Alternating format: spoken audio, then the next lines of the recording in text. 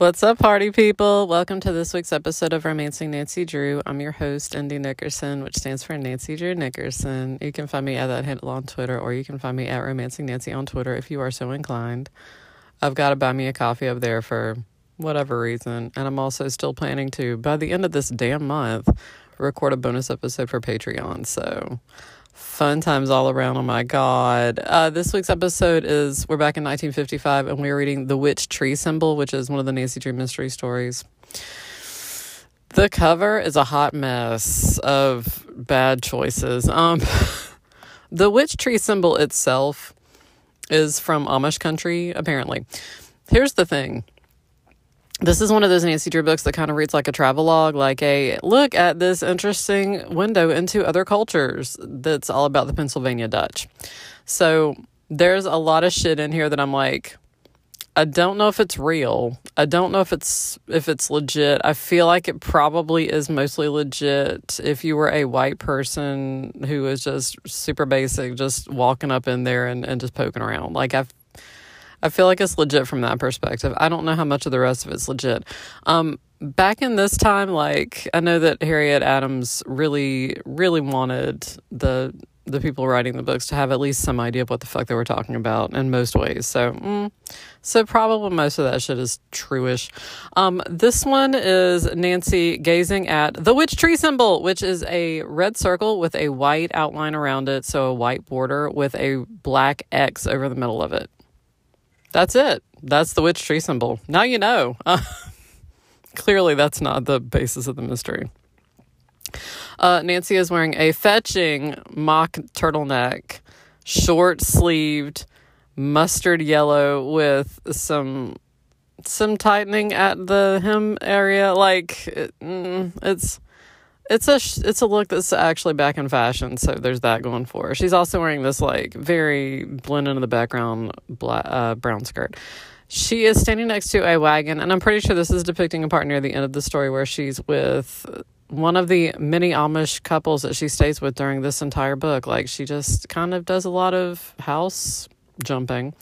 The Amish woman in question has a hood over her head, is wearing glasses, her mouth is also agape. Everything is very startling on the front of Nancy Drew books, regardless of what's actually happening. She's wearing this really nice emerald green, though, like the Amish woman is, with like a black belt thing happening, and also her son, who is even more agape than ever. Like, it's the most startling thing that's ever happened to him. Nintendo has not yet been invented, but this little boy, he's here for it. And he is wearing what is described in the text as like the traditional Amish boy garb of like white button-down shirt, black suspenders, black pants, boy-sized man hat. Like, lots of weird stuff happening. Yeah, Nancy has her finger to her mouth like, but she's also got, again, like, we're going with the very honey golden wave thing happening. They are next to the wagon that I think this is the part where maybe the wagon wheel came off. There's weird stuff on the tree, as though the person who read this was like, I'm not quite sure how to depict whatever the fuck this tree is supposed to be doing, so we're just gonna draw some weird offshoots. And there's a house in the background. Ish. It's kind of like hidden by most of this. Okay, my brain wants to say Stagecoach because the first Nancy Drew book I ever read was Clue in the Old Stagecoach. So anytime I see anything with big old wheels on the front of a Nancy Drew book, I'm like, Stagecoach! It's not. It's a wagon. It's an Amish wagon.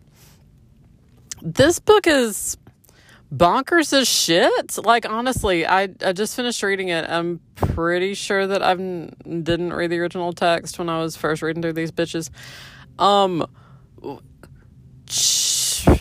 It's a lot. It's a fucking lot. Anyway, so this book starts off with Nancy being invited to go to, okay, and it doesn't fucking matter what these people's names are. I'm going to be honest with you. There's one guy in here that I just looked at his name several thousand times and was like, this ain't going to happen. He's going to be old dude. Your name is old dude now. Enjoy it.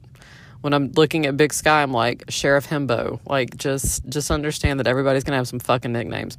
Anyway, Nancy goes to this house of a woman who has recently passed, who left everything to her, like, niece and nephew. Again, I don't fucking care what the family relationship is because the book doesn't really fucking care. Yeah, it's like their aunt. She collected a lot of antique shit. but her house is like in a kind of creepy area. So this woman who apparently has like just met Nancy like within the past 2 weeks is like, oh, you seem like a brave girl. Will you go with me to my aunt's creepy house so that I can just do an accounting of her antiques? And Nancy's like, fuck yes, which I guess the senior center was closed for renovations that week. And she was like, I don't have any aquatic dancing to do or any maybe expressionist dance. So sure, let's do this. Nancy goes with her to this house, which when they walk up, I'm pretty sure that the door is not locked. Anyway. So she's like, oh, thank you so much for going with me. And Nancy's like, no big girl. It's fine. It's fine. I got you. I love looking at creepy shit. Like, it's the shit that I'm here for. They walk up in there and they hear somebody. It's like somebody may have broken into the house. And so she, of course, freaks out. She like fucking faints. Like they hear something from upstairs and Nancy's like, I'm going to go check it out. And the woman like fucking faints. And of course gives the guy enough time to get away with whoever's broken into the house. When they're looking around, the woman's like, everything from this room was stolen. And it included 2 cherry tables that were used by George Washington. And I read that and I was like, I've got so many questions. Does this mean that he stayed at a house that these tables were in, and so we're just going to assume that he may or may not have gently rested a finger upon them at some point? Also, this is 1955, so you're saying that these tables are a good solid 200 years old, and you're like, but they're in beautiful condition. Like, anyway, like, it's never said like, and he loved them. They were his favorite tables, that he played Pokemon on them. We don't know. Maybe whist. Yeah. So she's deeply, deeply pissed that these antiques were gone because she's apparently splitting all of the contents of the house with her cousin who she doesn't have a good relationship with. She never really met him. But she knows that he's into antiques. And I was like, so he's gay then. Anyway, Nancy does spot the guy who's leaving the house, and he apparently is a tall, like, slender man with dark hair. And Nancy's like, so can you describe your cousin? Because the woman immediately blames her cousin. And Nancy's like, can you describe him? And she's like, oh, he's blonde and tubby. And Nancy's like, so not the guy that I saw leaving the house then. Like, oh, okay, good to know. So new suspect then. So Nancy's like, okay, so who knew about the antiques in the house and everything? And the one's like, oh, well, I mean, just this antique dealer that I happened to run into randomly. And Nancy's like, that is fishy as hell. Like, so Nancy's like, so when you came out here, like, you made sure you locked the door, right? And the woman's like, well, I'm sure that the other dude locked it. And Nancy's like, what other dude? And she's like, this guy who came out because he was also interested in the antiques and wanted to see the house. And Nancy's like, okay, how did he have a key to it though? And the woman's like, oh, well, I let him hold the key to get in. And Nancy's like, so you're a dipshit. Okay, cool. So Nancy's task for this book is to recover the furniture for this dipshit who makes bad choices. That, like, literally from this point on in the book, like, it doesn't even fucking matter. So Nancy's like, okay, you think that your cousin has it. Where's your cousin? And the woman's like, oh, he lives in Pennsylvania in the Pennsylvania Dutch Amish country. And Nancy's like, hell yeah. I've never been. It sounds fantastic. The other thing that she finds in the house that she feels is a clue is a picture of the witch tree symbol, which is depicted on the front of this book, which after I read it was like with a white border. I was like, if the paper's white, how did you depict that? Okay, that's fine. Underneath the hex, because it's a hex sign, underneath the hex sign are the words witch tree symbol. And Nancy's like, cool, what the fuck? And when she shows it to the lady whose name I can't remember and have zero interest in looking at, the lady's like, oh yeah, that's a hex symbol. And Nancy's like, oh, okay, what? Okay, so I don't think the book ever like clearly explains how the fuck the woman in question, the dipshit, knows so much about Pennsylvania Dutch Amish country hex symbols. I mean, this seems oddly specific, but okay, it's fine. So hex symbols, and Nancy's like, can you tell me anything more about this? And woman's like, no. And I'm like, then how did you know it was a hex symbol? To me, it sounds kind of like coats of arms or like some sort of interesting patterned thing that one might put on something. From that point on, everybody else in the book who is just, like, very superstitious is like, oh, you've been hexed. Nancy, you've been hexed. And Nancy's like, the hexing is to keep evil away, like, apparently. And Bess is like, whenever anything bad happens, Bess is like, oh no, the hex. And Hannah's like, oh no, the hex. And Nancy's like, can we not though? Like, I don't believe in this shit. Like, it's cute. I like that it's a very folksy thing, but I ain't here for like superstitious weird shit. And yeah, so, which again is one of my main pet peeves about the TV show. But anyway, so Nancy, of course, whenever she talks over with her dad, she's like, well, the only lead that I've got is this cousin who is up there. So let's just go. So she talks to Bess and George, who of course are immediately like, fuck yes, I am absolutely ready to get the fuck out of this town. It's apparently August. As though that fucking matters, because you have one book being released a year. So, it's not like, and then last month is the month that Ned told Nancy that he would like to marry her one day, and she didn't say no. Like, no, there's none of that. So, the other thing that happens is, like, Nancy gets home after she's back in River Heights before she's actually left, and she's talking to Hannah, and Nancy's like, where's Togo? And Hannah's like, oh, I just let him out, so he's probably just going to run around the neighborhood for like a couple hours and then come home. And Nancy's like,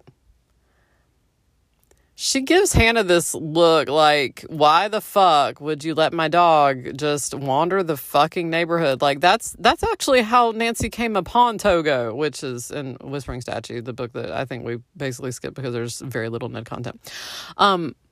Like, Togo likes to roam about in the neighborhood causing shit. And so to let Togo out just seems a bit weird, but okay.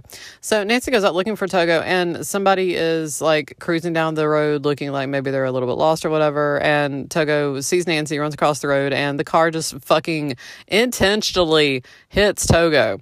Nancy's so distraught that she doesn't actually like make a note of the license plate or anything like that. She just immediately rushes to Togo, takes him home. He is alert. He's got like a scratch on him, but because in Nancy Drew books you can get a scratch or a sprain or whatever, but you can't like seriously break anything because that would interfere with the mystery. So she takes Togo home and cleans his wound, and he's okay. But she's mad that somebody would actually like fucking run into her fucking dog. So as anyone would be, as anyone should be. So there's that.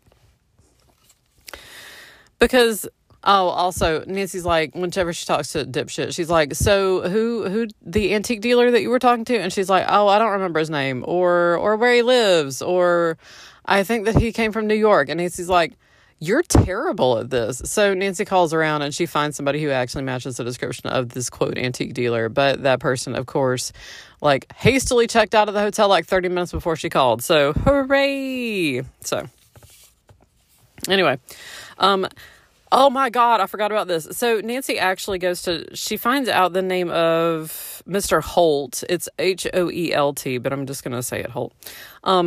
So that's the name of the guy that matches the description, she finds out. Nancy goes to the police station and talks to Chief McGinnis, and she's like, Chief McGinnis, can you consult your files and see if you have anything on I think that his first name is supposed to be Raymond.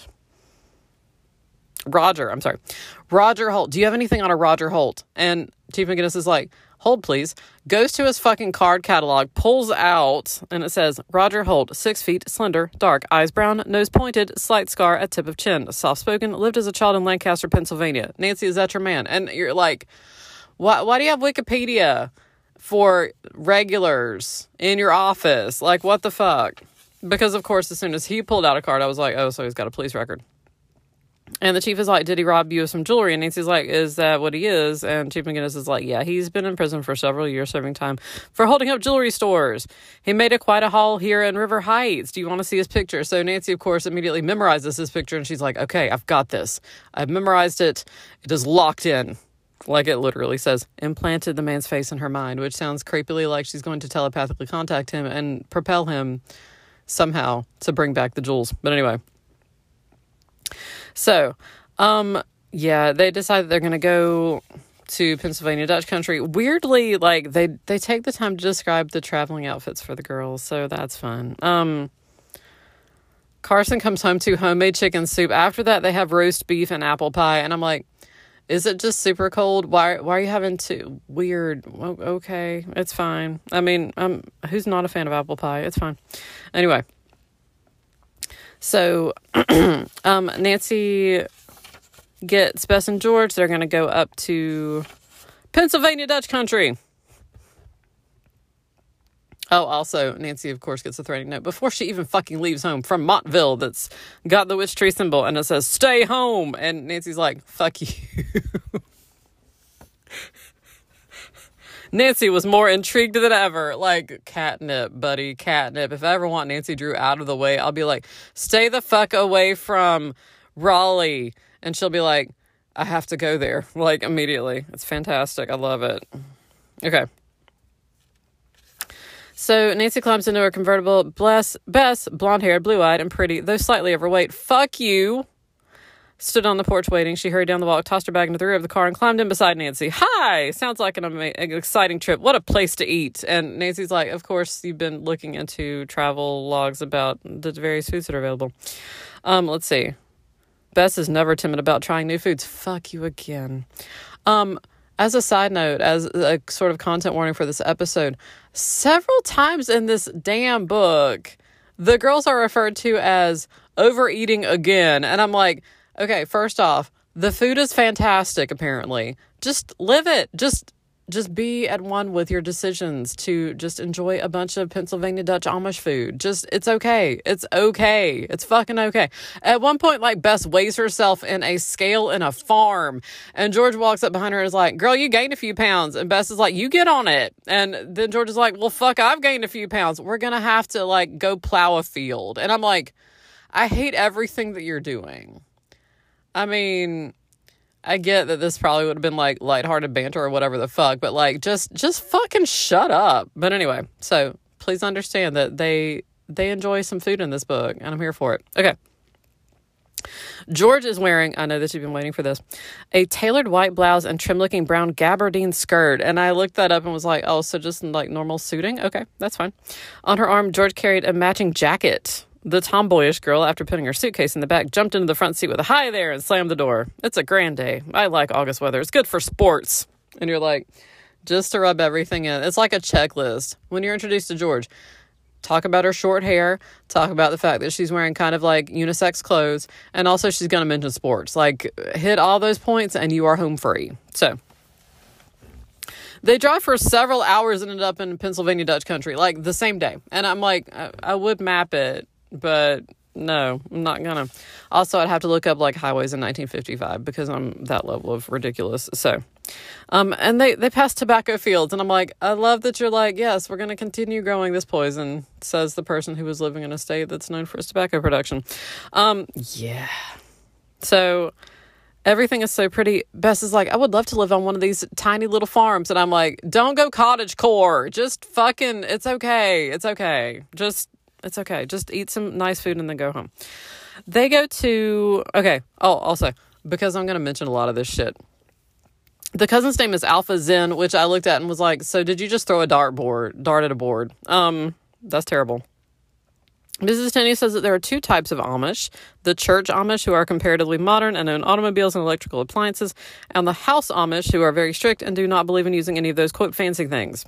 They feel that hard work with the hands is much better for the health and the soul, Nancy concluded, and I'm like, way to get all weirdly fundamentalist, evangelical. I mean, it's fine, like, sure. Also, it seems weird to me that the church Amish would be the more modern of the Amishes, but sure. That's fine. Yeah. Nancy's car acts weird, and the other girls are like, the hex. And Nancy's like, shut the fuck up. The car is not fucking hexed, okay? So they see this Amish girl who's walking by the side of the road. She introduces herself as Amanda, and she's like, oh, they're like, do you know anybody who works on cars? I mean, I know you're Amish. And she's like, oh, yeah, I know an Amish guy who works on cars. I love everything about this, like, absolute bonkersness. So she runs to his house. Nancy actually goes with her to find out about her. Amanda is kind of nervous because she ran away from home, actually. And I was like, oh, she did the Amish, like, run away from home thing. So she finished 8th grade, and her father wanted her to stay home and work on the farm, but she wanted to learn more about the world. 3 months ago, she ran away from home, went to Lancaster, worked at a bakery, attended night school. Like, she's living the dream, y'all. She's just living the Amish dream. But she's going home because she got homesick and she wanted to see her family, but she's worried about the kind of reception she's going to get. And Nancy's like, I can go with you. Amanda's like, no, like, my dad is very traditional. Like, no, it's fine. Also, Amanda tells Nancy that her mom, like, they have no books in their house except for their German Bible and I'm not going to try to pronounce it. It's apparently a book that's about laying on of hands when somebody is ill. So the mom has the power to lay on of hands and just, like, talk the sickness out of someone. Nancy's like, cool, okay. Sure. Like, she doesn't say anything like, that sounds like absolute bullshit. So she's like, oh, that's fine. Dude comes in, says that there was a twist in the feed line, and I'm like, sure, because I believe that elves live under the hood of my car, and they control everything that's happening. And when the elves are unhappy, that's what causes car problems. So, sure, maybe one of the elves is called feed line, and sometimes he gets a twist in his undies. That's fine. They also ask if the dude knows the cousin. They go to visit the cousin. The cousin actually has one of the tables, and Nancy gets really excited about the George Washington table because she's gotten a very, very good description of it. He's like, oh yeah, that's a George Washington table. And Nancy's like, if he stole it, he probably wouldn't. Okay, can you tell me more about the table? And he's like, yes, this is a reproduction. And Nancy's like, fucking hell. What they find out, though, is that apparently the cousin, the roly-poly cousin, who is married, shut up, it's fine. He is married, and he both sells antique furniture and reproduces antique furniture. So he tells them the story of the George Washington table with the note that there is apparently a secret hiding place in the real George Washington tables. So he's got one of them, and he searched it, and there was nothing in the secret compartment. But he's heard that there may be something hidden in the secret compartment of the other George Washington table. And Nancy's like, okay, so that would make sense. Whoever stole the table found out about the secret compartment, and they want to recover it to see whatever's in it, because there may be like treasure or fortune or something. Okay, so now she's got like a motive for the stealing of the table. She finds out that, I'm sorry. When they actually go to Amanda's house after their car is fixed, as soon as they walk up, the dad of the family, who the wife of the family is like, oh yes, Papa. And I'm like, please understand that all of my skin is crawling. Like, don't call your husband dad. Please don't do that. Anyway, so immediately he gets like charged by a fucking bull and thrown to the ground, and the girls distract him. Like, they get like water buckets and throw it at the bull to distract him and drag the guy to there before he can get like actually like fucking gored to death. And I'm like, okay, first off, so you're saying that this Amish guy who apparently raises cattle has this psychotic bull who only 3 teenage girls who are not Amish can deal with? Sure. That totally a normal thing. Dude is so incredibly grateful to the girls for saving his life, but also he ran Amanda off. Like, as soon as she came back, he was like, we will take you back, but nobody will talk to you. Amanda's like, fuck you, and leaves. She doesn't say fuck you. She's Amish. Also, this is a Nancy Drew book, and nobody says fuck you in Nancy Drew books. Not yet. Anyway. Also, there's a bunch of just random German. Also, Nancy's like, I can practice my German. And I'm like, Nancy, why are you speaking German? It's 1955. I've got a lot of questions. Anyway, so it's fine. They go in the house. The wife is like, so don't talk about Amanda right now, but just give it a minute. So she actually like she's like, we should have these 3 girls stay over tonight, but they don't have a fucking hotel like picked out or anything. She's like, we should have them stay here tonight so that, to kind of pay them back for saving your life. And the father's like, that seems legit. Yeah, that seems legit. They can stay here tonight.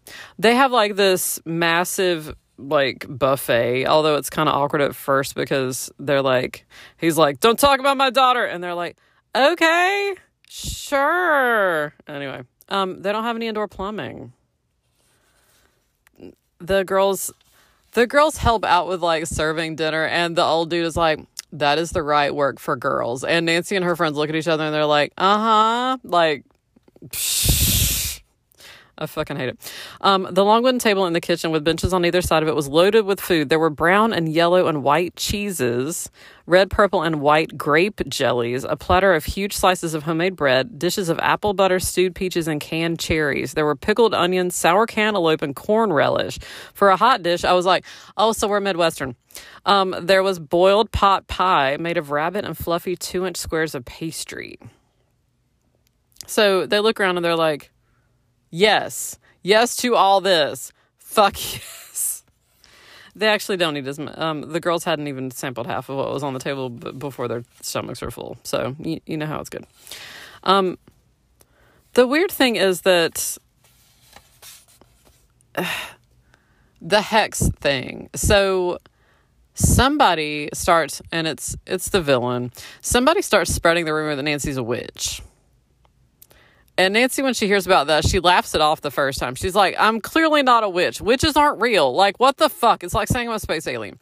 But the Amish people keep hearing it. And there are certain Amish people who are not superstitious who are like, witches, no, Nancy's not a witch, fuck. And then there are some, especially the young people actually, who are like, she's a fucking witch. And Nancy does not have red hair, which has been, not in this book, which has been historically like, I can see how they're like, she's got red hair and she has magical powers. Which I'm like, Nancy is a Disney princess and friend to all animals and small orphans. So I get that, but also like, no, she's not a witch. But I do love the thought that maybe she is actually a witch and doesn't know it. Because she has supernaturally good luck. She should be dead. She should have been dead many times. Anyway. So, Nancy agrees to find Manda, which is her, like, secondary mystery. Here's the thing. Like, in the Nancy Drew Hardy Boys Super Mysteries, which I will at some point recap because I can't resist it. It's like my kryptonite. This is the kind of thing that, like, Nancy would meet up with the Hardys and they'd be like, oh, we are tracking a lost Amish girl. Although they'd probably assign that to Nancy because they're dicks. The primary mystery would be tracking down the missing furniture with the George Washington table. So each one of them would have one of those cases. And Nancy's like, fuck you. I've got all this. I've got it all, bitch. Does she actually even need Bess and George? Like, honestly, no. Like, at one point, George gets sucked into a giant hole and sprains her ankle. And, of course, Bess is a good lookout who can call the police for you. Bess just ain't here for peril. And, I mean, I get it. It's fine. It's fine. They go, oh, let me think. I don't think it happens here. I don't know. But they do go search the hayloft. Nancy says, once when I was a little girl and got hurt on a farm we were visiting, I went to the haymow to have a good cry all by myself. Maybe Amanda did the same thing. And I do like this little window into like baby Nancy where she was like, I'm so sad. I'm going to go hide myself somewhere and cry. And I'm like, oh, what happened, little baby girl? What happened? Anyway, they go up there and they find a piece of paper with the word witch tree on it. And Nancy's like, do you know anything about this? And I'm like, I'm getting Blair Witch vibes. But anyway. They're like, no. And Nancy's like, maybe the furniture thief dropped it. And I'm like, he went to the barn of Amanda's parents and dropped a piece of paper that just had the words witch tree on it. What? This is like my child who was like, this puzzle piece is missing. Clearly a thief took it. And I'm like, there's a lot of steps in between here. But anyway, I mean, like I said, there's a lot of just bonkers shit happening in this book, so... And they're like, she's like, do you know what witch tree means? And they're like, no, we don't know what witch tree means, but okay. Yeah. Some weird stuff like, oh, and also the mom of the family goes to the market and she's like, I've heard that there's a witch girl near here and she matches your description. But the weirdest thing is that, like, both Amanda's parents are like, we're not superstitious. We don't believe in that kind of shit. But then later they apparently have heard from enough people that Nancy's a witch that they're like, we got to get you the fuck out of our house. We can't have witches here. And Nancy's like, but we've agreed that I'm not a witch. And they're like, no, we can't have this. And Bess is like, I cannot believe that they would treat us like absolute shit like that. And I'm like, first off, they like fucking gave you a buffet. Second, there's a lot going on here. Like, it's just weird. And I don't think that the Amish are necessarily portrayed in a super patronizing way in this book, but there's definitely they're so quaint and different from us. They're very much othered in this, but even though they're white. Yeah. So They go stay with somebody else, actually, after that whole thing happened. They also run into somebody who looks a lot like Manda, and they find out that it's Manda's cousin who looks a lot like Manda. And you're like, yes, it's a Patty Duke situation. So they're like, Manda, you need to come home. And the girl's like, I'm not Manda. And they're like, why are you lying to us? And she's like, I'm not Manda though. I'm not Manda. And then she tells them that she also got mistaken for Manda a few days earlier by somebody who apparently was Mr. Holt. And Nancy's like, the villain has Manda. Because remember, Manda hauled ass from her parents' house and she was looking for somewhere to stay. And if somebody had offered her work pretty soon after and they had seemed legit, because apparently Mr. Holt has been around Amish country enough that he can pass for Amish, that if he'd been like, oh, we need a girl to work in our house and you seem like a cool person, that she probably would have gone for it. So Nancy's like, okay, so I need to find the villain so that I can recover Manda. She's not totally sure for most of the book that this is what happened, but she's pretty damn sure. So... all right, so wherever the fuck we were, Nancy finds out that the tables have been copied, that the tables have actually been stolen, because whenever she finds the antiques dealer, the roly-poly Alpha's in. Such a weird name. Anyway, so she tells him, she's like, yeah, the table's been stolen. He's like, son of a bitch, but in Amish. And then he is like, y'all should come to lunch, though. And so they go to lunch at his house. On the way back to the place where... I think they're going back to the place where they would normally have been. Their car runs into a bunch of fucking cinder blocks. Nancy's going too fast at the time and she doesn't see them in time to stop. And so her car runs over a few of them. And I'm like, that should disable your car. Your car is weird. It's a transformer with a mind of its own. But anyway, they hit the blocks so fucking hard that Bess slams her head into the roof of the car basically and passes the fuck out. And the girls are like, son of a bitch. But, of course, Bess is not feeling great. And they're like, you've been hexed again. And you're like, girl, just shh. Anyway, the girls get out of the car to clear up the roadway because, of course, they're like, oh, there's a construction site right there. Clearly, the cinder blocks came from there. And I'm like, probably. But anyway, Bess looks over and she's like, there is a note tucked into one of these blocks. And I'm like, y'all are super, whoever does this shit is just bonkers. But, that's a given. The note says, Nancy Drew, witches are not wanted in Amish country. How the fuck was she supposed to find that, you dipshit? Anyway, so Nancy's like, okay, so the person that we saw earlier was Roger Holt in disguise. He knew these blocks were here. He threw them in the road and left a note. And you're like, none of that makes sense. None of it. Okay, sure. And they're like, you're right. And I'm like, yeah, let's haul ass. Let's just chase some people in Amish country. They've just had shoe fly pie, which their host refuses to give them the recipe. I love it. I love how petty it is. Anyway, it's like, but you couldn't make it as good as I do anyway. Just be proud of yourself. It's fine. Anyway, so Nancy at this point is pretty sure that Manda is working for the evil people and they're posing as an Amish couple. Apparently the name Holt is a family name around there. So she's like, okay, so dude is either posing as Amish or I guess he maybe was Amish and is now evil. Like we can't have evil Amish people. I would argue that it's possible. I'd argue. Anyway. So Bess is like, can I please just lay down for a minute? And I'm like, girl, you've been concussed. Just go cocoon yourself into a sleeping bag and just wait it out. It's fine. They go back to Manda's parents' house, which, again, the dad's a dick. So I don't know that I would necessarily want to be there that often, but okay. So the mom's like, have you found her yet? And they're like, no, we got a lot of book to go. So we haven't found her yet. And she's like, okay, well, let's just not mention it. So Manda's mom lays hands on Bess and says some words and puts some liniment on her. And every time I see the word liniment, I put horse in front of it. So maybe it's horse liniment. Anyway, so she says some words over Bess and Bess is like, oh, I feel much better, and passes out. And I'm like, I like it. Oh, then she's like, the mom, while Bess is laying down, Amanda's mom was like, we're going to make moon pies. And I was like, immediately picturing a southern ass moon pie, which is a chocolate confection with marshmallow cream in the middle. And I was like, sure, maybe the Amish also enjoy moon pies. The answer is fuck no. These are hand pies. They're just folded in half. to look like half moons. Let's see. These have, I can't remember. They were like actually like savory moon pies. I was like, what are you doing?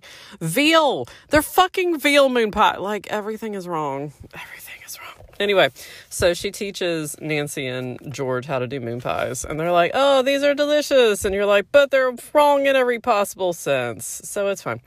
Anyway, Nancy at dinner is like, maybe you should tell the police that your daughter's missing. And they were like, fuck no. And I'm like, this is a Nancy Drew book. If they were to alert the police, that would kind of invalidate the point. No one else will be allowed to interfere other than you, possible witch. No, it's fine.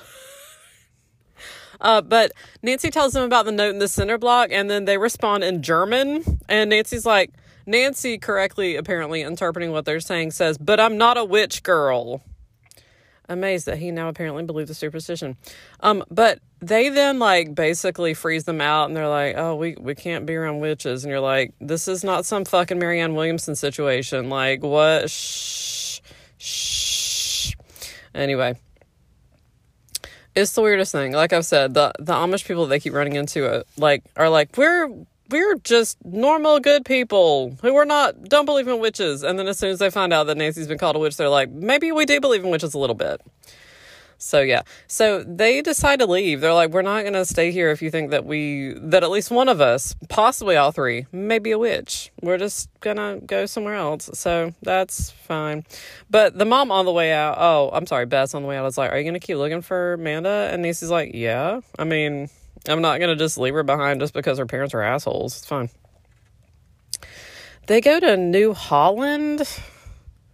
Sure. I mean, that makes all kinds of sense. And they ask if there's a room to rent, and they find out that there's a family named Glick who he is a shoemaker, and Mama Glick will rent rooms sometimes. So I'm like, again, please stop calling like parent names to married couples. I'm just not cool with it. They're church Amish, which means the opposite of what I would normally think. They're cool with things and fine. They would probably have some Wi-Fi, not a lot, just a bit of Wi-Fi for looking up recipes. Anyway. So they've got this great house. They've got 2 kids, Becky, who wears a prayer cap just like her mom's, and Henner, who looks like a tiny Amish boy. These are the people depicted on the cover. So Henner, who is the little boy, and his mom are the ones who are depicted on the cover of this book, along with Nancy looking agape at a witch tree. Anyway, they speak in German half the time, which they don't bother actually translating for you. They just let the person respond in English so that you can guess what the question was. Sure. They also find out around this time that apparently a horse and buggy was stolen, like an Amish horse and buggy was stolen locally. And Nancy's like, can you describe it? And it's a black horse with a black carriage. And Nancy's like, cool. Are there any distinguishing marks on the carriage? And the answer is yes and no, which is interesting. So apparently all the Amish carriages in the local area are black, just plain carriages, but there's usually like one weird thing, like maybe one of the wheels is slightly different or whatever the fuck, so that you don't accidentally steal somebody else's carriage when you leave your barn dance, as you're gonna do. So yeah, they're like, okay, so we know that if blah blah is not blah blah, then this is the right carriage, which of course is not a thing that Nancy and her friends are going to be able to pick out, but it's fine. Nancy asks around about Amanda. The thing is that nobody knows where the Holts are staying, and they don't necessarily know where Amanda is. They may not have heard of her, so they're just like, oh, well, we support you, but also, hilariously, they're like, carriages. The owners have funny ways of telling them apart. A bullet hole from a rifle practice. And I'm like, yeah, the Amish are known for their rifle practice. Or a high board on the floor for a short-legged wife. And you're like, sure, yep. And they're like, we know our own carriages. And you're like, that's adorable. They just have a rainbow glow. It's fine. Nancy goes to the carriage factory. That's where she finds out that the carriage and the horse were stolen. So now they've got a description. Let's see. They go back to the Zen house. And Nancy's asking about, like, you know, has anything happened? And he says that he actually sold the copy that Nancy located at his antiques barn to a couple who paid the price happily. Like, he said, I marked it up by like double, and they did not even blink. They just handed over the money. And Nancy's like, that seems fishy. Can you show me what they paid with? They paid $100. Actually.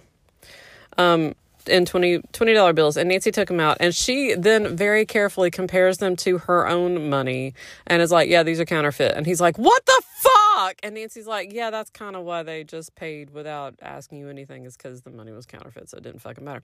So he calls the police, and the police immediately are like, yes, it's counterfeit. Like, Nancy does a detailed, like, check over it, make sure that everything looks correct and everything, and it's just that it's as though the printing was not quite right. So, of course, the husband's like, son of a bitch. And the wife is like, well, I mean, it was a copy. You had marked it up double, so it's not like we lost $100. We really only lost like 50. It's okay. It's cool. She's just super zen about all this. Oh, this is also where George catches Bess secretly weighing herself on a scale in the barn. Everything about that sentence is wrong. Everything, absolutely everything about that sentence is wrong. Like, why do you have a scale in the barn? Why is Bess weighing herself in a barn? Why is George catching Bess weighing her? Like, everything's wrong. And then Bess is like, you've gained 5 pounds. And Bess was embarrassed momentarily, but then was like, get your ass on the scale. And George is like, son of a bitch. Which, again, like, shut the fuck up. It's good food. You have shoe fly pie and moon pies and all sorts of pickled things. So it's okay. Just calm the fuck down. So it's fine. Mr. Zen comes in and is like, because of course they're still at his place, because what the fuck else is there to do? There's no TV. He runs in and he's like, Nancy, I thought you were my friend. And Nancy's like, what? Did I unfriend you on Facebook? And he's like, somebody called me and said that you were a thief and I found some lamps in your car. And Nancy's like, what? And so he's like, and here they are. And Nancy's like, okay, I didn't put the lamps in my car. Also, why the fuck would I just be casually loitering at your place, like letting my friends weigh themselves in your barn? If I were going to steal some shit from you, I would have made an excuse to leave. And he's like, that is logical.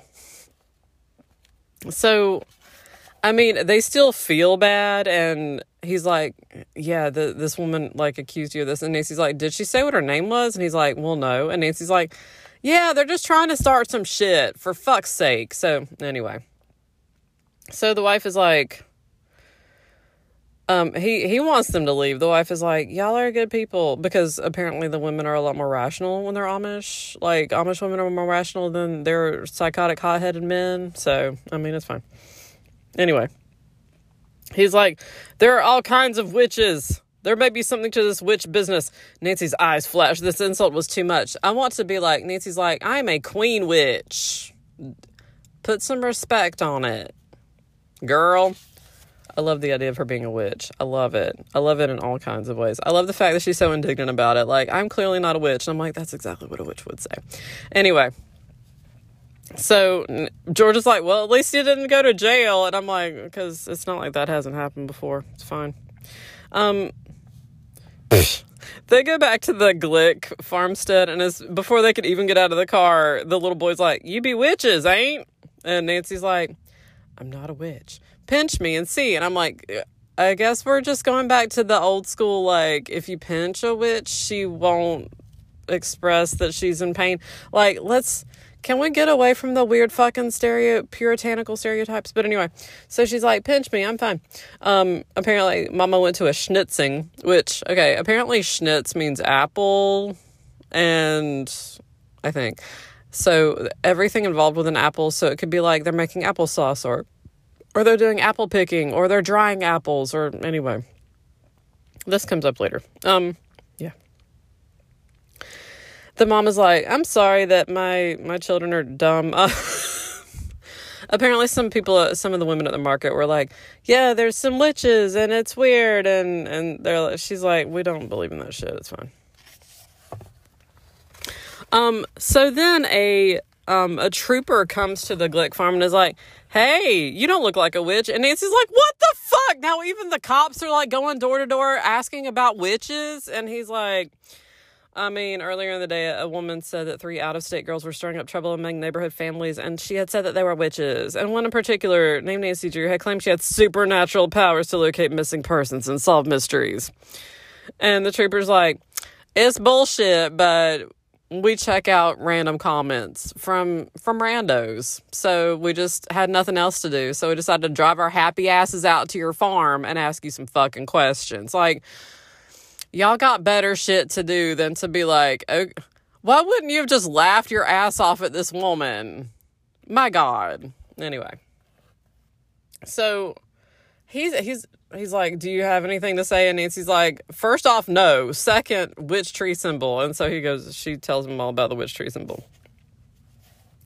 The weird thing is that, like, I think overnight, I can't remember when exactly it happens. But anyway, they look out and, like, a witch has been painted onto the barn, and it looks kind of like Nancy. And I love it. I love that somebody snuck out in the middle of the fucking night and was like, you know what? I'm going to make a mural to depict my feelings about Nancy Drew onto a rando's barn. And God bless America. Anyway. Mrs. Glick invites Nancy and her friends to go to market with her and wakes their asses up at 4 o'clock the next morning, which all the girls are like, no. And she comes back at like 5 and is like, okay, y'all got to get your asses up because if you don't, we're not going to make it. And they're like, okay.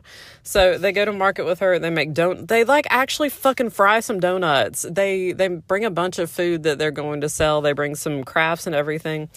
And at the market, Nancy sees Manda, but it turns out that it's her cousin. So she tells her that, yeah, that she saw Mr. Holt, apparently, based on the description, and that he had also mistaken her for that. Then they find out about the Schnitz. Apparently, when Manda's cousin was mistaken for her, he said, you've got to get out of here quick and go back to the Schnitz. That witch girl is coming. So Nancy's like, what the fuck? Because she felt like she and Manda had a thing. Like a good friend vibe, and now finding out that she's been accused of being a witch to everybody in the entire fucking neighborhood, she's like, son of a bitch, I've got to put a stop to this shit. So, anyway, so a schnitzing is an apple paring and drying party, because you're Amish, and what the fuck else are you going to party over but apples? A schnitz und gnip means dried apples and dumplings. So schnitz is just all about apples. Now you know. Imagine the star wipe with the rainbow and the more you know popping up on the screen. Now you know. If you're in Amish country and somebody says schnitz, you can be like, with bells on. So, yeah. But nobody knows where the fuck the schnitz is. They're like, I don't know what you... Like, the appling, like, that's an event. That's not a place for you to necessarily go at another time. It's just, I mean, anyway. Let's see. They glimpse somebody who they think is the person, but they're too far away to report. And Nancy's like, we're not going to bother reporting this to the cops. We're not going to get here in time. During the evening, the girls sleep well. They wake up the next morning. That's when they see the witch tree. The witch tree symbol had been painted on the side of the barn. Underneath it was a picture of a witch riding a broom. No wonder the farmer had said, what goes here? The face of the witch bore a strong resemblance to that of Nancy Drew. And Nancy looks outside and she's like, wow. Like, I would want to take out a camera and be like, this is a souvenir. I cannot help but stand that you're that much of a dumbass. Anyway, somebody went out in the middle of the fucking night. Anyway. So Nancy's like, let's paint over that shit. So she and the kids just paint over that shit. Like, the children, of course, are like, you're 100% a witch. Like, this is not a normal shit. This is not normal shit. But anyway. So they go over it. It's fine. It's fine. Nancy calls her dad. Actually, no. Nancy's dad calls her. And he's like, hey, so I got to go out of town, but I just wanted to let you know that you're going to have some company. And Nancy's like, oh, who? And he's like, it's a surprise. Hilariously, Bess goes and changes into her best outfit and is like, I've got a feeling. And it involves our best bows. So, hilariously, the only word in this entire book that is fucking highlighted by one of the previous owners is the word returned on page 114. I don't understand why. Maybe it's because that person was like, I need you to know that some Ned action happens. Anyway, so who pulls up but Ned in an attractive cream-colored convertible? And I'm like, you had a green sports car in the last book, so have we changed Ghost Riders again? Or had you just fucking forgotten all the details about his car? It's as though he's just leasing cars in like 6-month bursts.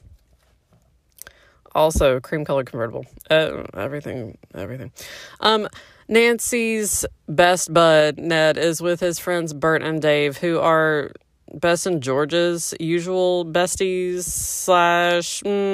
Later in the book, one of the Amish moms is like, so y'all gonna get married soon? And Bess is like, what? And she's like, I saw your men. You got some nice men. You better snatch that shit up. And Bess turns red and is like, we are not ready to get married yet. And the Amish woman is like, okay, I'm just saying, which, hilarity. But anyway. Bert, who is blonde and a little shorter and heavier than Ned, and you're like, really? Do we have to? Okay. Said he would leave the mystery business to them. I've come up for a good time, he declared with a grin, and you're like, hell yeah, you have, because Bert is usually the one who's paired off with George, but in this book, they seem to be really casual about everything, so. Ned is described as tall with an athletic build and had brown hair and eyes. And in the first books, he's got sparkling eyes, and now he's just got brown eyes. And I'm like, yeah, this is the version that I'm most familiar with. It's fine. Nancy, your dad already told me a little about the case. That you've been accused of being a witch in Amish country. Like, that's what I'm here for. That's exactly what I'm here for. There's going to be a fucking barn dance, because of course there fucking is. So, yeah. They have a special supper in honor of the boys' arrival. And I'm like, it's because they want to have an engagement supper. That's fine. There's a gathering. They're having a sing right after supper. They're having a barn dance at the Fishers. And Dave's like, I'll take a barn dance. And you're like, hell yeah, you will, because you're hoping there's a hayloft. Anyway, that's fine. Ned, of course, sees the Amish carriages and is like, hell yeah, let's do this. This seems romantic. Suppose you and I go to the barn dance in one of them, he suggested to Nancy. All right, she said, but we'll have to use an open-top buggy. Why? Ned asked curiously. Because all unmarried couples travel that way, she said. The closed carriages are used after the wedding. And I'm like, for banging reasons. Ned whistled, I'll take one of those closed jobs after I graduate. What say, Nancy? And you're like, I like it. We're going to need some privacy for banging after we're married. Now that we are not married, we just drive to places and bang in the back of the car. She pretended not to understand and said, you'll have to give up college and all worldly pleasures if you expect to marry an Amish girl. Well, Nancy's not Amish, so he doesn't. It's fine. Ned made a face at her and the others laughed. And I'm like, y'all were doing so well in the last book. Why y'all fucking with me? It's fine. Okay.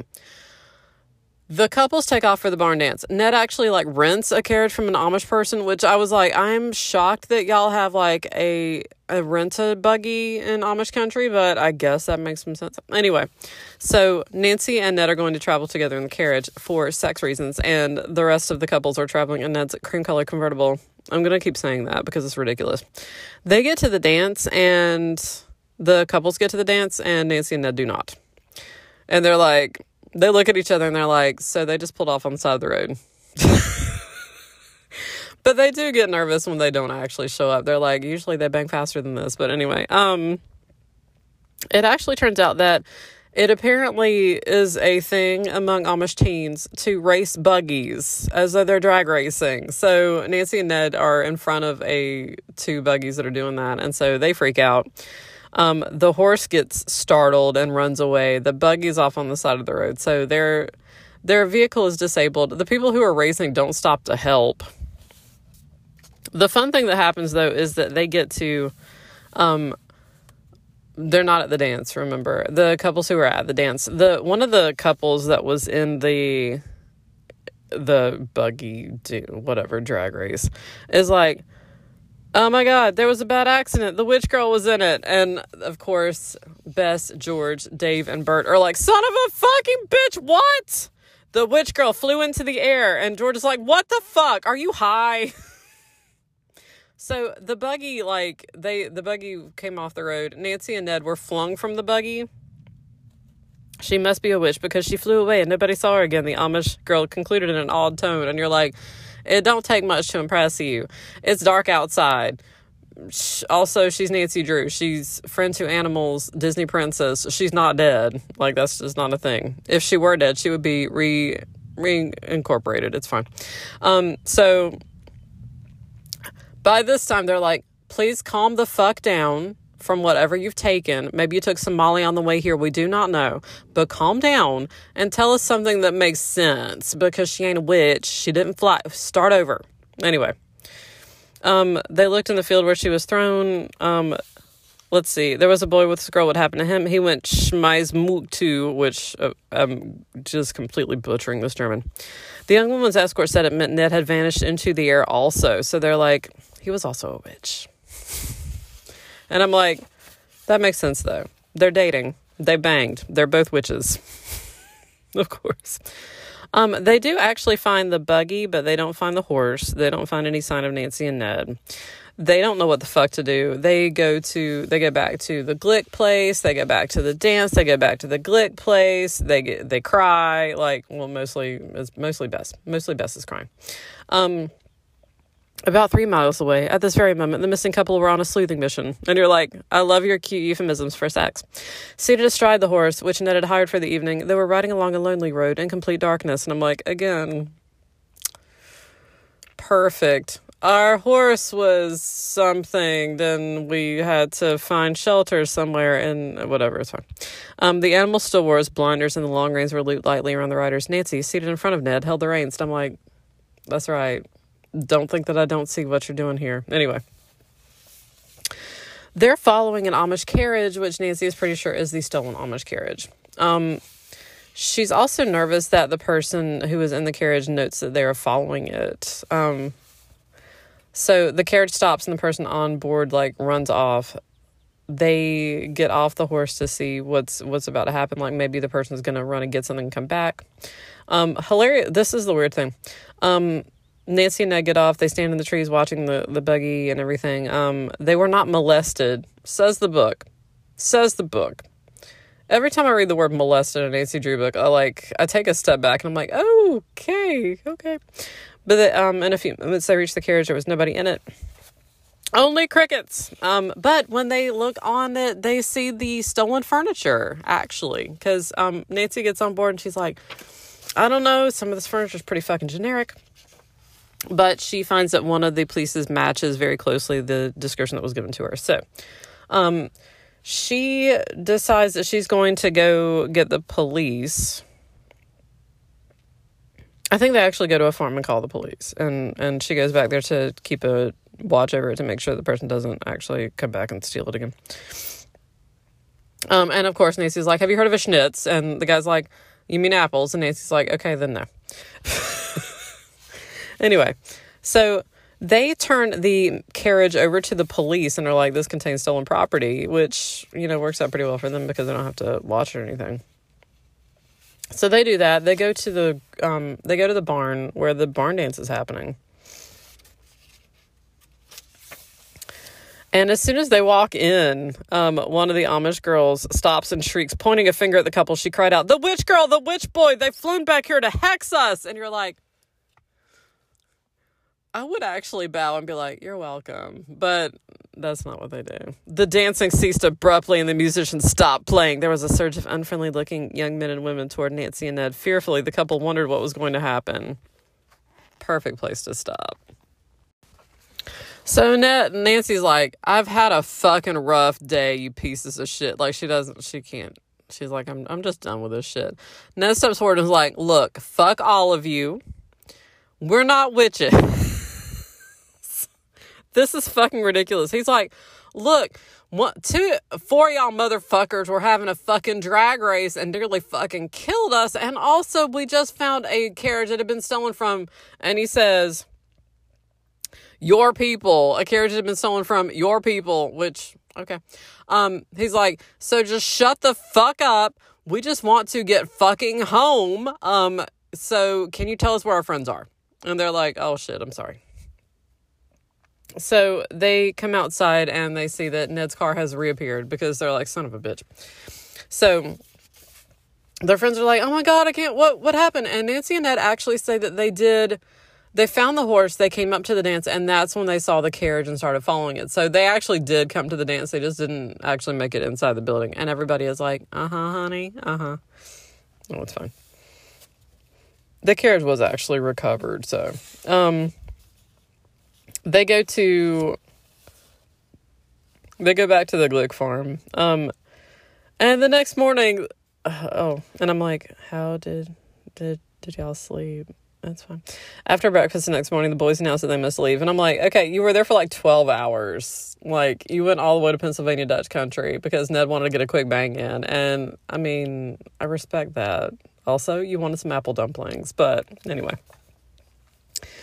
Nancy's like, I'm sorry you can't stay long enough to solve the whole mystery, Ned. I'm sorry that you can't stay for the remaining 70 pages of this book. You've been a big help. And you're like, sure you have. They go to an Amish quilting after that, and this is when Mrs. Glick is like, y'all ain't prepared for y'all weddings. Have y'all embroidered some shit? I mean, like a lot of shit. Pillowcases, there's a lot of shit you need to embroider. The girls are like, no, we haven't. We haven't started. Ned and Bert and Dave are such nice young men, says Mrs. Glick. And Bess is like, they are, but we're not ready to get married yet. Mrs. Glick is like, you're old enough. You should think about it. Let's go quilt. The girl who the quilting is being held in honor of, is 16, and she actually hands Nancy and Bess and George a bunch of, like, little scraps for them to start their own quilts. And the girls are like, that's fabulous. We are going to do that. They're not going to be wedding quilts, but yeah, we're here for it. This never comes up again. I would love to have, like, Nancy be like, yeah, I made this quilt, and now Ned and I taking on picnics / off the side of the road adventures for reasons. That's fine. So, they find, I think, I can't remember exactly how they find the thing, but Nancy's pretty sure that wherever they saw the carriage, like, there's something nearby that maybe is a hiding place for the Holts are, or maybe a place that they're storing stuff. So they decide to go out there. They find this decrepit house with a trapdoor going up to the attic. And when they open it, like, oh, I'm sorry. Before that point, George steps onto a place that doesn't look any different from anywhere else, but her right foot sinks into a hole, and it's like the quicksand thing. It's like she gets into a sinkhole, basically. So the girls have to pull her out.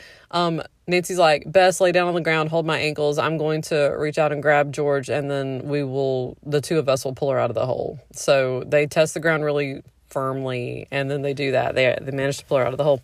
So, of course, all of them are covered in mud by that point. They go into the house. Of course, George's ankle is not going to feel great after this, but they make it into the house. They find the trap door that goes up into the attic. There's a bunch of, like, newspapers, which Nancy's like, that fall out of the hole. And Nancy's like, that doesn't make any fucking sense. Like, if you open a trap door to an attic and newspapers fall out, that means that there's somebody up there who was, like, throwing bundles of newspapers. I've got some follow-up questions. What are you doing with bundles of newspapers? There's, like, nothing else in the house. But anyway, it's like, I wanted to start a fire later for reasons. So in all the chaos, they're like, I'm pretty sure that somebody was up in the attic, and they managed to get out. So they go up into the attic, and they find only a family Bible, actually. Oh, they do also find a witch tree in the yard. So that's fun. Yeah. They stared at the strange, bewhiskered tree. The German Bible that they find in the attic is given to Rachel Holt by her parents at the time of her marriage. And since it has the last name Holt, Nancy's like, okay, so it makes sense that this is a Holt property. Okay. So they take it with them. Nancy says that if Roger Holt, the dick she's been chasing for this entire book, if this is his family member, like, that Nancy has decided that she's going to save this family Bible for somebody who deserves it, and it's not Roger. And I'm like, interesting. Like, she's going to give it to a law-abiding member of the Holt family. And I'm like, I've got some problems, but okay, that's fine. When they're out in the woods, actually, Nancy and Bess are out in the woods. George stays there because her ankle is not feeling great, and so they take her home, actually. Ooh, yes. Oh my God, every, 10 pages of this is a description of another Amish meal. You have to excuse me. They're like, we're making something with sugar. And you're like, yes, hell yes, you are. It's fine. They do find out that it is a witch tree. It's like a hex tree. Witch's broom is what they call it. Yeah.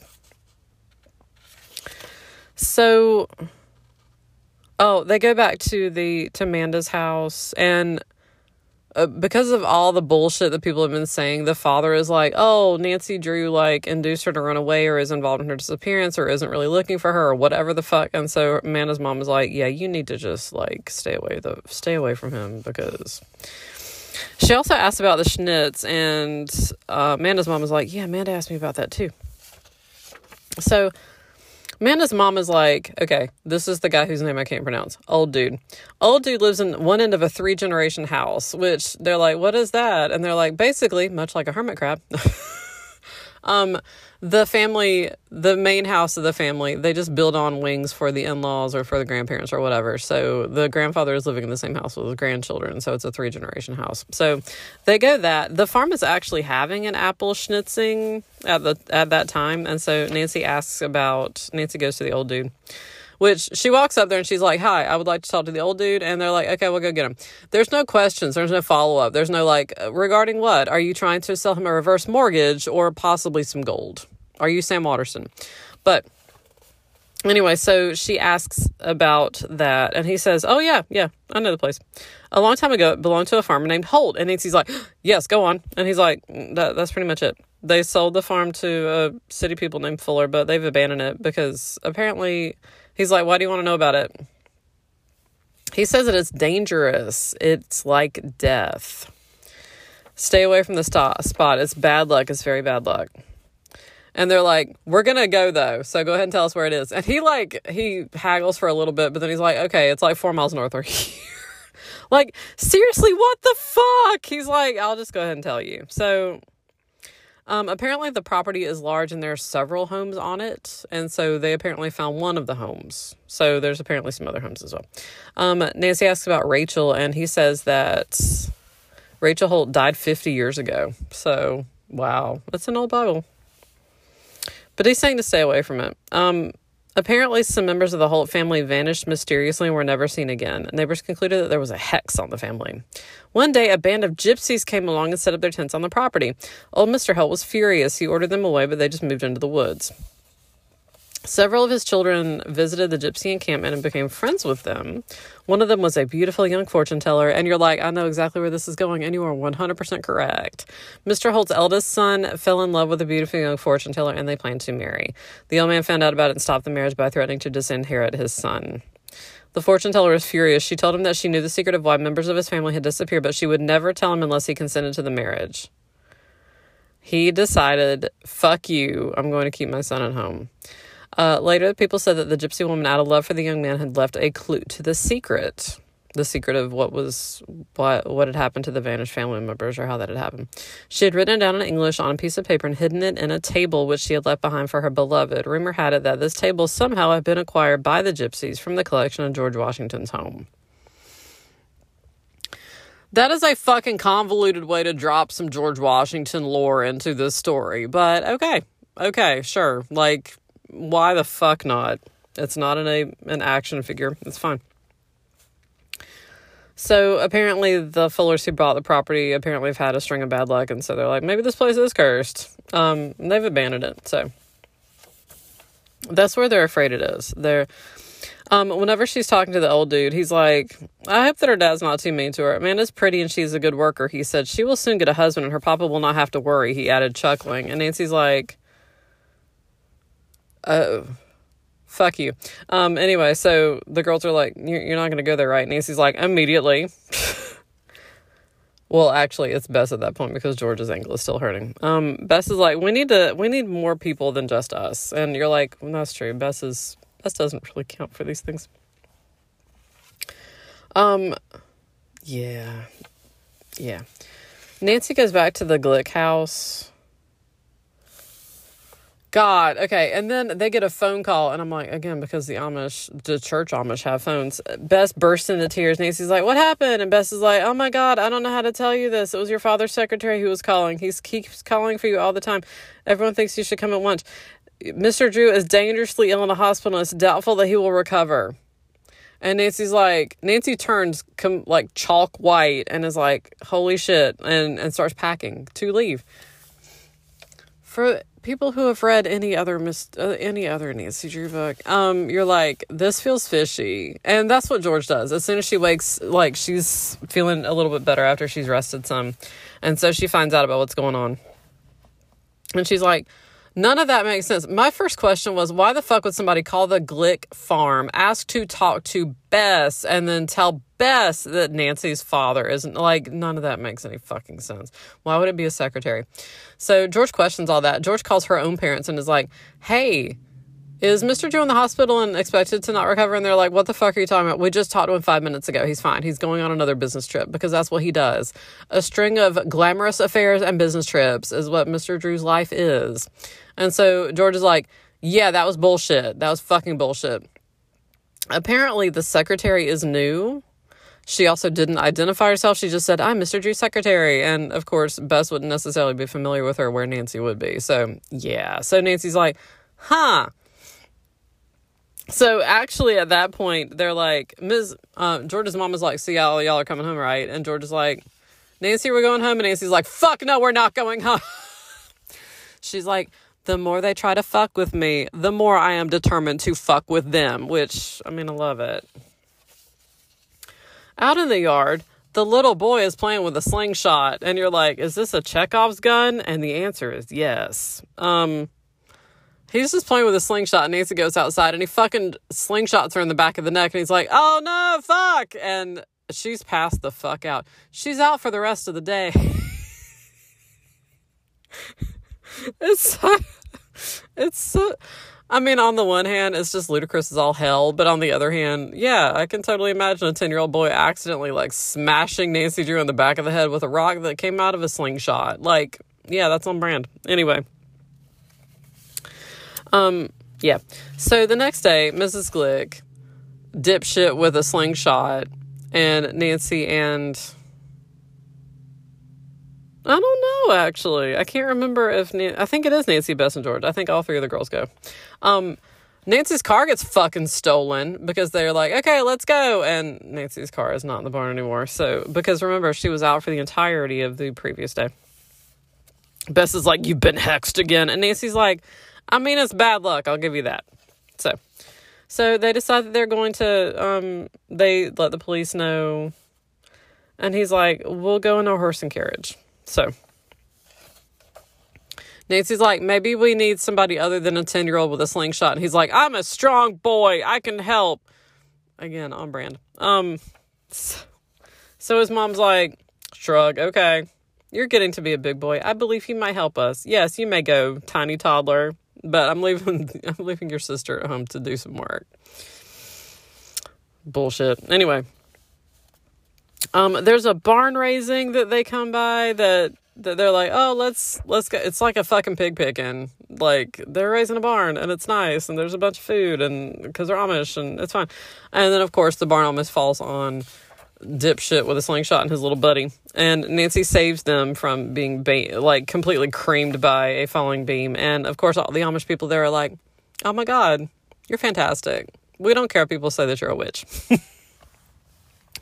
Also, and I'm just because I noticed this when I was reading, at the barn raising, there's enough food to feed a small army on the table where dishes piled high with the traditional 7 sweets and 7 sours, which the Pennsylvania Dutch housewife serves at meals, says the travelogue.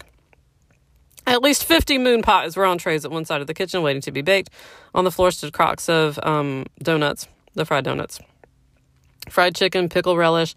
Mrs. Baylor, who is the person who owns the farm where they managed to hang out, picked up a large angel food cake with whipped cream frosting. Please take this. I will wrap it up for you. Okay. Angel food cake, from what I understand, was an invention that mostly came about after a lot of technology was put into the kitchen, because it's very time intensive. Like, you have to whip the shit out of the egg whites.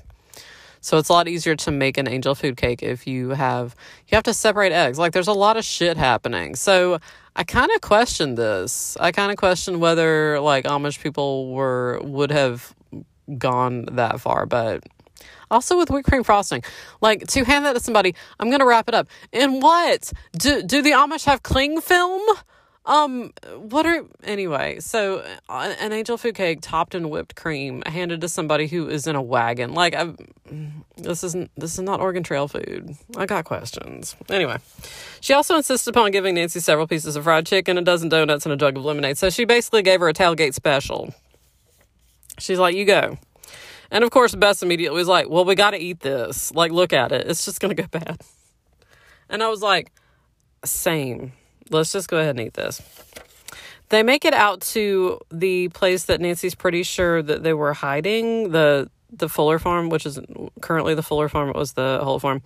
Ahead of them, they find a witch tree with the witch tree symbol being painted on it, and a hand holding the paintbrush is reaching around the tree, painting it, and it looks like a disembodied hand. And everyone's like, oh. And then Nancy's like, okay, there's no such thing as disembodied hand. So, and then like a little boy steps out from behind the tree, and Nancy's like, okay, I don't know what the fuck is happening here, but there's a little boy attached to that hand, so we're good. I've got to say that, like, there were points in this where I was like, I'm getting weird Blair Witch vibes. Getting just real weird Blair Witch vibes. It's fine. Just creepy shit. Anyway. A stout, dull-looking boy at about 16 years old who stares at the girl stupidly. I don't like the way this is depicted, but they're pretty sure that this child is... They say it as deaf mute. They're like, oh, okay, so he's... You can't get any information out of him. They do decide that they don't want him to get back to his... They're pretty sure this is the Holt farm, so they don't want him to go back to Roger Holt and alert him. But they then see Manda. So Nancy's talking to Amanda, and she's like, oh, the people that you're working for are bad people who steal things. And Amanda's like, no, they're good people. And Nancy's like, no. Is there a lot of beautiful antique furniture here? Because I can tell you why. And Amanda's like, oh, shit, yeah, it's true. Apparently, Mr. Holt had told Todd, the little boy who was, I say little boy, he's 16, who was painting on the tree, that he needed to paint the symbol on a tree, but not to let anybody see him. So that explains why he tried to hide behind the tree, but continued painting. I was like, everything about that sounds dumb as shit, but okay. Anyway, so Nancy asks Amanda to show them the antiques. They go up to the attic, which has, of course, big old locks on the doors. And I was like, y'all gonna get locked in one of those rooms. Like, it's a Chekhov's lock. Anyway, they do. They find the tables, actually, but Amanda's like, oh, well, Mr. Holt said he was going out and he wouldn't be back until later, so we've got plenty of time to check out the antiques. And I was like, no parts of that are okay, but Nancy can't resist it because she's like, oh, it's here. I'm so close to solving the mystery. So they go up into the attic. They're looking at everything, and then, of course, the Holts come home and fucking lock them in the fucking attic, which of course is like, it's August, there's no air conditioning, it's like smotheringly hot. There's a ventilator though, so that's cool. They do find a lantern that they're able to light, so that's fun. And Nancy says that after dark they can use it to maybe send a signal if anybody's looking that way, which again, they're in the middle of the fucking woods, so good luck with that. They do find, Nancy measures the table. She finds that one of the legs is just a little bit different in length. She takes the leg off. It unscrews. She finds a small piece of paper wedged inside, wear it, and unscrewed. Emile, my beloved, someday our paths will cross again, but now I must flee. Wherever I am, my love and thoughts will always be for you. Before I leave, I want to warn you. Yesterday, I learned the secret of your farm. I nearly stumbled into a deep hole located near a stand of oak trees. You know the place, for we have often met there. I was like, Had I been alone, I would have vanished like members of your family. But my brother Gato rescued me. We wandered about the hole. He went down on a rope with a lantern and found a crystal cave. It is large and beautiful, and someday will bring you riches. I have planted bushes of wildflowers from the forest over the hole so that you will never fall in. This will prove my love for you. I beg you to leave your papa and find me. Your loving gypsy, Amaya. Okay, this is page 207. The books are like 210, 215 pages. I read this and I was like, okay, so clearly you're gonna go explore. No, they don't. They fucking don't. Okay, son of a bitch. Anyway, so they signal these officers come and they're like, hey, and Nancy's like, there's no fucking way that you saw our signal. Like, and they're like, no, actually, we found out that this was a hold property and we came to check it out because we're still looking for him because, you know, he's been starting some shit. So that's what we're here for. The police officers find Mrs. Glick and her son tied to a tree, which again had weird Blair Witch vibes for me because it's the middle of the fucking night. Anyway. Let's see, I think that actually the bad people who had stolen Nancy's car, I'm pretty sure they were caught riding in Nancy's car.